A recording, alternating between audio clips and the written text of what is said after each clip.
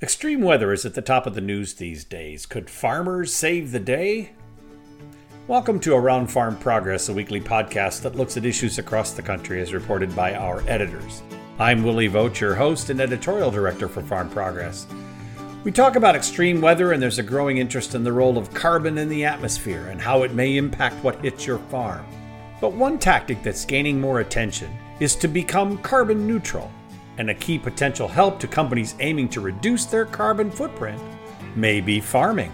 That's right, your farm could be the solution to these climate and weather ills. Mike Wilson, editor of Farm Futures, has found that this is a very complicated topic, one that can't be written in one story. So far, he's written 6. It started with, will farmers get paid to save the planet? And he's expanded from there. We wanted to know more, so we asked him to join us. Then after that, we talk in detail about one practice that could be part of the carbon credit market, cover crops. Fran O'Leary, editor of Wisconsin Agriculturist, shares information from the latest National Cover Crop Survey, and what she learned may surprise you. First, let's talk carbon and the business opportunity for agriculture with Mike Wilson.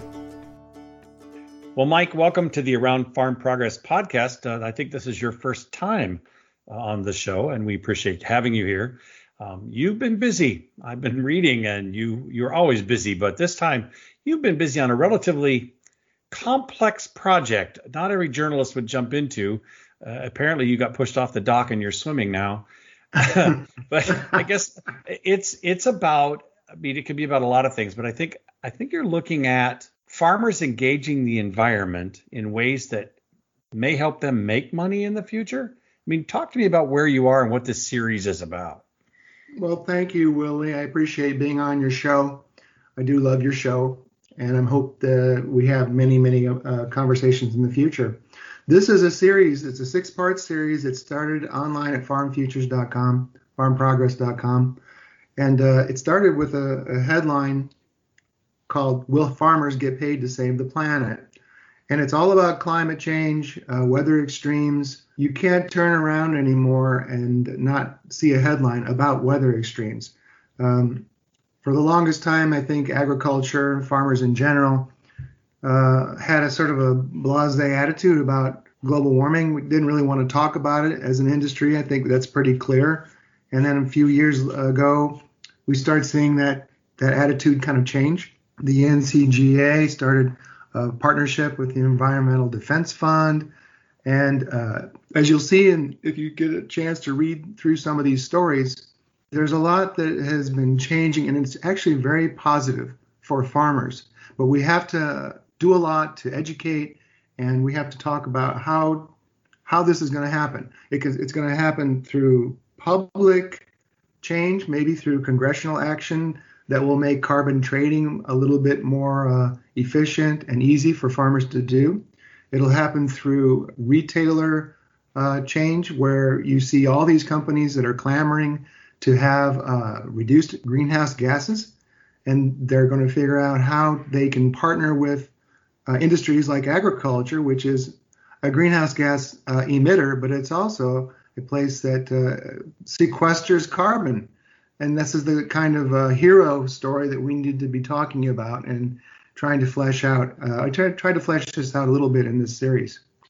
But you've taken a little different tack than some people have. And you're writing this almost as a farmer with your farm background, and almost trying to say, look, as a farmer, of course, the Farm Futures brand is a business brand, not a production brand. So the idea is, how do I take this and make this part of my business and make it a profitable portion of my business, right? And still get the benefit for the environment. Well, absolutely. And I appreciate that you stated that, because that is exactly my goal. If you look on farmprogress.com and Google search the word carbon, you're going to see 30,000 responses. You're going to see, this is a topic that has been talked about for a long time. Not necessarily with a lot resolved, but it's just certainly been talked about. And this series is specifically for the commercial farmer who has been hearing about carbon. He knows about weather extremes. He's been dealing with it. And it's about, it's coming from the perspective of what is going to happen in this arena. What will be the future of carbon trading? How can I participate? Do I need to make changes to my farm? What changes will those be? How do I connect with particular kinds of companies or carbon trading platforms? Part of the series talks about how General Mills is working with farmers in Kansas. That's a natural connection between a company like that and farmers who are growing wheat. But there's a lot of other connections out there that are going to either happening now or they will be happening. So farmers need to be aware of this. And by the way, there's probably 60 different links in this series alone. I try to make it so that if you really want to have a chance to dive deep on where this information is coming from and take the next step, you can do it. Just click on the links. Plus, I have to give a big shout out to my colleagues and all of our State Farm Progress magazines, several of whom I've kind of piggybacked off of their stories and checked out what they were writing about and put those links in there as well. It's a big topic, and we're just trying to get a handle on it. Well, I think it's sometimes almost too big a topic. I think a lot of farmers look at it and say, look, what am I going to be forced to do? But also when you step back and start hearing about forestry and you hear about carbon sinks and you hear about measurement and you hear about Amazon and Apple and it gets bigger and bigger and bigger, we're talking about a kind of a carbon elephant of tremendous size, and you kind of need to take an elephant one bite at a time. And this 6-part series, I think, gets a good start on that. I think if a farmer is saying to himself, okay, I need to listen, where do I start? This would be the place to start. And there will be a link to the first story in this series with this podcast online. And so that you can start there, and all the links are in that story, all the other parts, so that you can capture this story from Mike. You've mentioned to me before that this is such a big deal and it's kind of hard to write about it. What did you get yourself into, Mike? Yeah. Well, as I mentioned to you earlier, it started with one story, which then I don't know, I don't know how you are, but as a journalist, I look at a story and I say, I can't just let this go without writing about this other part, and then this other part, and this. So one part became 6 parts, and truthfully, this could be a 12-part series. Let's face it, this is a big topic. So I would suggest that you start in on part 1, but it is a primer. I'm not an expert on this topic whatsoever. It is a work of due diligence on reporters. That's my best effort right now, but it will change. It is changing all the time. Every day you see a new company that comes out with a greenhouse gas pledge. Meanwhile, the Congress is working through right now a framework that will potentially give farmers a much more easier and understandable system for carbon trading. Meanwhile, you have 3 or 4 or 5 or 10 other carbon trading marketplaces that are already in existence, and farmers are already getting paid to save carbon and do climate-friendly practices. I do see, and this is going to be stepping out a little bit on a limb, but we are getting paid by the government right now for all sorts of things. You have crop insurance, you have federally subsidized crop insurance, you have trade aid, you have CFAP payments, but maybe someday we're going to have environmental payments. We don't know. Maybe it'll all be one thing, or maybe it'll be part of several different things. But the important thing is to note that right now we're at a tipping point. We don't have regulations. We have incentives. And this is what I think part 1 of this series is all about. You have some very important people who got together in a room, high-level food executives, farmers, USDA leaders, Sonny Perdue, Farm Bureau leaders. They all got in a room last year, and they're back at it again this week at a virtual level. And they're trying to hammer out this framework so that farmers will be paid to do the right thing for the planet. And the beauty of all this is, when you do that and you get paid, you're also saving your soil, you're building soil health, you're doing all the right things for your pocketbook and for the environment and the future of your farm. So I don't see any downside to this. You're going to probably be surprised at what I'm about to say, but I really, knowing me, I really am more a fan of private companies paying farmers to do this rather than the government stepping in to pay, because I think in the long run, if there's a true, vibrant carbon market, now I'm sure the government will have to jumpstart that, but I think in the long run, if a General Mills or an Apple or an Amazon is paying the farmer an offset for what they've got to do to do their business, I think everybody kind of wins. And you're right. Many of the practices that a farmer can engage can make a big difference now in his own operation, whether it's lower herbicide costs, lower fertilizer costs. As a matter of fact, after I talk to you on this podcast, we'll be talking to Fran O'Leary, who sat in on the National Cover Crop Survey review and has some interesting stats on what cover crops can mean. Just that one practice. There are other things I can do, but just a single practice of engaging cover crops could be a nice payback besides in agronomics, besides perhaps in this process of getting a carbon credit. I did a story recently on a company that pays for forest land, people who take forest land, and they actually come in and they measure the tree rings, the diameter of all the trees, and then they come back and measure it again, and they can do a balance on what that forest land. And they wrote checks this year. They wrote $2 million in checks to farmers in the Mississippi Delta. So these programs are real. And you mentioned some of them in your series, and I think as we go forward, we'll try and capture more. I think all the Farm Progress team to add to this in the future, more links on services, and think that's an opportunity. But I'm excited by this idea.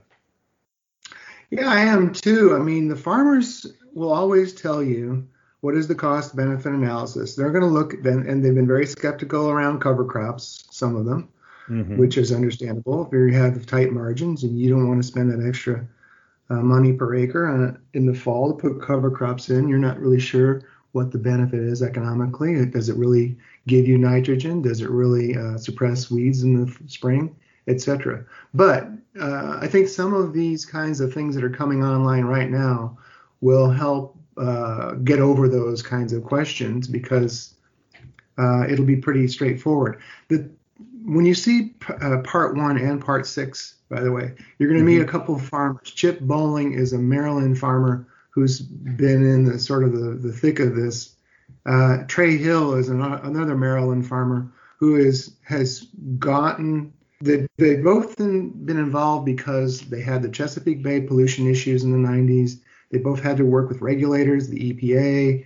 They've managed to sort of, they've learned, they've made changes to their farms, and they're being paid now. Well, at least Trey is. They're being paid to sequester carbon. And there's some farmers here that you can emulate, that you can look toward, and to see what kind of things that they're doing. And the big picture answer to me, too, for Midwestern Corn Belt farmers who've always been skeptical about this, especially the fears that those regulations that happened because of the Chesapeake Bay situation 20 years ago might land on in the Mississippi watershed. Well, there's a lot of positives that happen to those farmers. Those farmers are doing things, they're managing their farms differently now, and they're getting paid incentives. I don't think that we should necessarily be defensive about that anymore. I think we should be looking at that as an opportunity. Well, I don't disagree, and I think we need to be sensitive to the fact that if we don't do this, it's going to be out of our hands. And I think that's the other side of us. So the carbon potential, maybe the payback in the long run. But I think in the short term, even just starting to have this conversation, being engaged, if your local conservation district has people that are trying to do certain things in your neighborhood, don't engage it negatively. Reach in positively and say, okay, what are you trying to accomplish? What can we do together to accomplish that, rather than I'm not doing anything, or rather saying I want to do it this way. Really sitting down and having this conversation, because the point is, some of the people that are trying to do this, whether it's General Mills or Cargill or you name it. I mean, I think Anheuser-Busch is trying to get me to do a story, believe it or not, on this very issue. Right. Well, every one of those companies, they don't all understand agriculture the way you do, because you live it. You're a farmer. You're in it every day. So you need to bring them into the conversation. Here's you have a great idea, person who lives in St. Louis from Anheuser-Busch. We think you're smart, but guess what? That doesn't quite work here when it rains, and we can't do that. That's not a negative dialogue. It's a positive dialogue of let's step back. What might work? What can we do? Well, especially as you see these things Chip's doing and with his stakeholders, with all those food people. When this kind of thing gets established, you can look at this as a benchmark. If we're not sure how things should work when you try to communicate with these food companies, or Well, you can always say, look, let's not reinvent the wheel. This is happening, and maybe we can learn some lessons from what people have already done. We're in this very early stages, even though this has been a topic that's been written about for ages. We're really in the early stages, I think, of where something is actually being put into place, a real framework where things are actually happening. Been talked about a lot, and now we're moving on it. I think we're closer now than we've ever been. I mean, obviously, we've been talking carbon sequestration since the 80s in some form, but it was always a benchmark issue. Where do I start? I've already done all this. Do I get credit for that? And maybe the answer is no. Maybe the answer is, okay, that's a great starting point, and then go from there. Even Bayer today on the Farm Progress Virtual Experience had a little piece about their carbon program. So every company's doing this in agriculture too, and I think it's a big opportunity. Mike, we're going to have to wrap this up. You and I obviously could talk all day about this topic because it's a big topic. And so we'll probably have you back on the podcast in a few weeks to talk a little more, maybe about some of the reaction you get from this as it's been online, because these kinds of stories often do get reaction, and we can talk a little more about some of the things you learned as you keep going. And I appreciate your time on this. Mike, thanks for the hard work on this series looking at carbon and extreme weather and moving forward as agriculture. Thank you, Willie. Thanks to Mike Wilson. Looks like he's tackling a topic that could provide valuable content for his readers for some time to come. Bet he's glad he did. Next, we'll tackle one part of the carbon sequestration puzzle for farmers, cover crops. Fran O'Leary shares what she's learned from the National Cover Crop Survey. There were some surprises in that report. Well, Fran, we're talking a little bit this week about a subject that just a little different than we usually talk about here. And of course, that involves climate change and maybe the farmer's role in it. Just had a great conversation with Mike Wilson about that very issue. But one area that I wanted to delve into that we only touched on with on Mike's side is an area where farmers can really make a difference, I think, and that is this overlap of the climate carbon conversation and soil health and cover crops. And you recently covered and worked on a look at the National Cover Crop Survey, which I guess I need to know first, how often is that survey done? I mean, who conducts it? They do it every year, and they started doing this back in 2012, and they've done it every year since. And this year, they did it on SurveyMonkey from March 26th through April 12th, which was right after we were all in lockdown for the COVID pandemic. So that was an interesting time, but 1,172 farmers from across the U.S. in every state participated, so they had a good response, and probably maybe didn't have some of them a whole lot else to do, and they responded, but it's got some interesting facts in it. So why don't you share one of those with me? Is there anything that surprised you about this? Well, it surprised me that so many people are turning to cover crops. You know, it started out kind of as an oddity thing. Some of the people scoffed at neighbors who were doing it. Others kind of took a wait and see approach. But now it seems like a lot of people are really into cover crops, and they're getting rewarded for their participation and putting in cover crops with things like reduced fertilizer costs, and some are experiencing lower costs for herbicides and increased yields. So those are all great advantages to planting cover crops. Is that what the survey's showing? They're saying in the survey that they did see increased yields? That's interesting. Yes, they are saying that. They're saying that, and especially in weather extremes. So back to climate change, the big improvement for those who planted covered crops, for example, in 2012, which was a widespread drought year, was after soybeans, they had an increase in yield of 5%, and corn yields increased 2% on those acres. So that's following a drought, which was pretty good. But that is also counterintuitive, because some people believe that cover crops take up moisture that could be used by the crop. Exactly. And apparently that's not true. No, and there was even an increase of 5% in soybean yields and 2% in corn yields last year in a wet year, which nobody saw that coming because most people thought that planting cover crops would delay the planting even further than it was delayed because of the wet conditions, and that wasn't the case. In fact, during last year, which was an extremely wet year, farmers planting crops into cover crops reported 71% better weed control and 68% reported better moisture control and moisture management, which is especially valuable during a wet spring. Well, that's interesting. And I think the other area when you talk about this, well, obviously they choke out the weeds. Mm-hmm. There just is no place for a weed to come up if the ground is covered with oats or ryegrass or whatever crop. Mm-hmm. Apparently radishes are popular. But the other side of it is we're capturing the nitrogen we put down and we're keeping it where we put it, right? I mean, that's the other benefit of this. We're scavenging nitrogen so it doesn't leave the farm. Correct. And in that way, then we can improve, maybe lower our fertilizer bill, or at a minimum, keep our drain tiles cleaner. Is that what you're hearing too? Right. And according to their statistical information, those who grow corn, soybeans, spring wheat, or cotton reported that they saved on production costs with fertilizers and herbicides. In soybeans, farmers said they saved 41% on herbicide costs and 41% on fertilizer costs.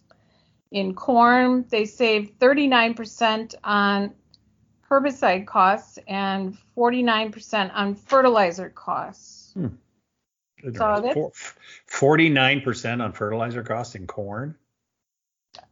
That's significant. I mean, in terms of corn, such a big user of nitrogen. Yeah. 49% saved on fertilizer costs. Yeah, that's huge. They're not saying how much they saved, but they saved.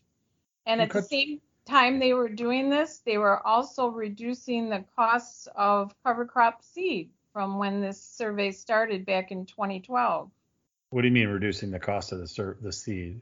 Well, the survey shows back in 2012 and 2013, people planting cover crops spent on average $25 per acre. Mm-hmm. And in 2019, most farmers reported paying less than $25 an acre. In fact, 16% said they paid $6 to $10 per acre for cover crop seed. 27% said they paid $11 to $15 per acre. Well, I assume part of that is back in 2012, there weren't that many suppliers. Right. And there has been a growing number of suppliers of reliable cover crops, that's for sure. When you think about this, I mean, just from your background and the farmers you've talked to, one of the challenges is this is one more thing I got to do in the fall or sometime. Mm-hmm. There's an application cost, there's time, and then there's also that question, does it really pay for itself? It appears from the survey that there are enough benefits to counter, at least to do a break even on cover crops, if not an actual benefit, correct? Is that what you're seeing? I think most of them are saying that they're getting a benefit. They're getting a yield boost. They're getting a reduction in costs, and it's helping them do things like plant earlier. And those are things you can't quantify, but definitely helps with management.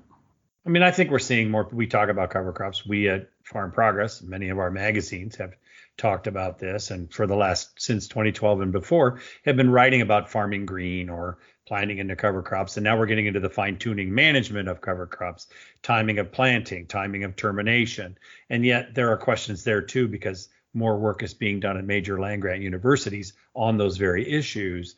It's just interesting to me, like you say, in 2012 or 2010, the neighbor planting cover crops is, what is that weirdo doing now? And today, when I'm in a neighborhood conversation in Iowa, my hometown area, adopted hometown area in eastern Iowa, the conversation then becomes, so and so did this. It's not no one's doing it, and not everyone is, but it's no longer a weird thing. It's more a matter of what should you plant and how, not a matter that you should plant cover crops. And I think that's a change in attitude that I'm not sure if you'd have told me a decade ago that would be true, I would have believed you. Well, a lot of them are doing it. Some tried it and they were skeptical. I think a lot of the early adapters were actually young farmers, 35 and under. I think they saw it as a benefit and they weren't afraid to try something new, and they had success with it. So then the neighbors tried it, and pretty soon that caught on. And I've talked to a lot of cover crop enthusiasts, and they tend to be on the younger side. I would say 45 and younger, and they have a lot of enthusiasm for planting cover crops. And the two prime reasons they enjoy doing it, of course, are, as you mentioned, to improve soil structure or soil health. But the second reason they do it is it's to improve weed management, and it's working and they like it.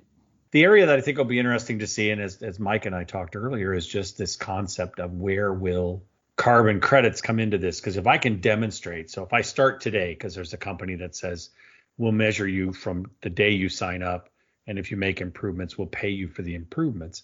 If I can measure that my soil organic matter went from X to Y, and I can justify that change in soil organic matter is X amount of carbon captured and stored in that soil, with the carbon credit market starting to grow up, there could be, besides saving on fertilizer, besides saving on herbicide, there might be another check in the mail. Right. And it might be a real check. The other two are imputed checks. This would be a real check in the mail. And I think that's exciting. I think farmers that were skeptical are less skeptical and watching it closely, because it's still more work. It really is. There's two more things you've got to do. You got to plant it in the fall, and you have to figure out how you're terminating it in the spring. And it's a beat the clock situation in absolutely the states that you and I live in. I live in Wisconsin, you're in Minnesota. And really, realistically, for a lot of farmers, of course, in Wisconsin, forages are big. So they plant this on wheat ground and on corn silage ground, which they're harvesting the corn silage right now. Yeah. A lot of them don't have time to get the soybeans off and the corn off and then turn around and get the cover crops in. Some manage to do it, but not a lot. Right, and that's going to be a growing issue. And obviously it'd be great to have something when silage comes off, because you take off so much biomass with silage. A lot of dairy farmers have really turned on to planting cover crops. Not only can they improve their soil health and, as you said, improve what's left on the soil, many of them are planting rylage, for example, and then harvesting it next spring as a free feed for their heifers. So yeah, I think farmers do see the value, and they're starting to make the investment in the equipment to get it done too. Well, thanks for this report on the survey. It's an annual survey. We'll probably check back with you in a year, Fran. All right. Probably before then on something else, but on this in a year for sure. Oh. And good to talk to you, Fran O'Leary with Wisconsin Agriculturist. You have a great day and stay safe. You too, Willie. Thanks to Fran O'Leary for her report on cover crops and their benefits, and to Mike Wilson for his work on a big, fat, hot topic, carbon. We appreciate their insights today. Around Farm Progress is our newest podcast looking at agriculture with the help of our national editorial team. But we have other podcasts you'll want to check out. The best way to find them is to visit farmprogress.com/farm-progress-podcasts. They're worth a listen. You've been listening to Around Farm Progress, our weekly look at agriculture across the United States with editors from the Farm Progress team. Farm Progress is the nation's leading agriculture information source with 17 state and regional magazines, as well as Farm Futures, Beef, National Hog Farmer, and Feedstuffs, and the new Farm Progress virtual experience. Join us next week as we continue our agriculture journey around the country. I'm Willie Vogt, Editorial Director at Farm Progress. Thanks for listening.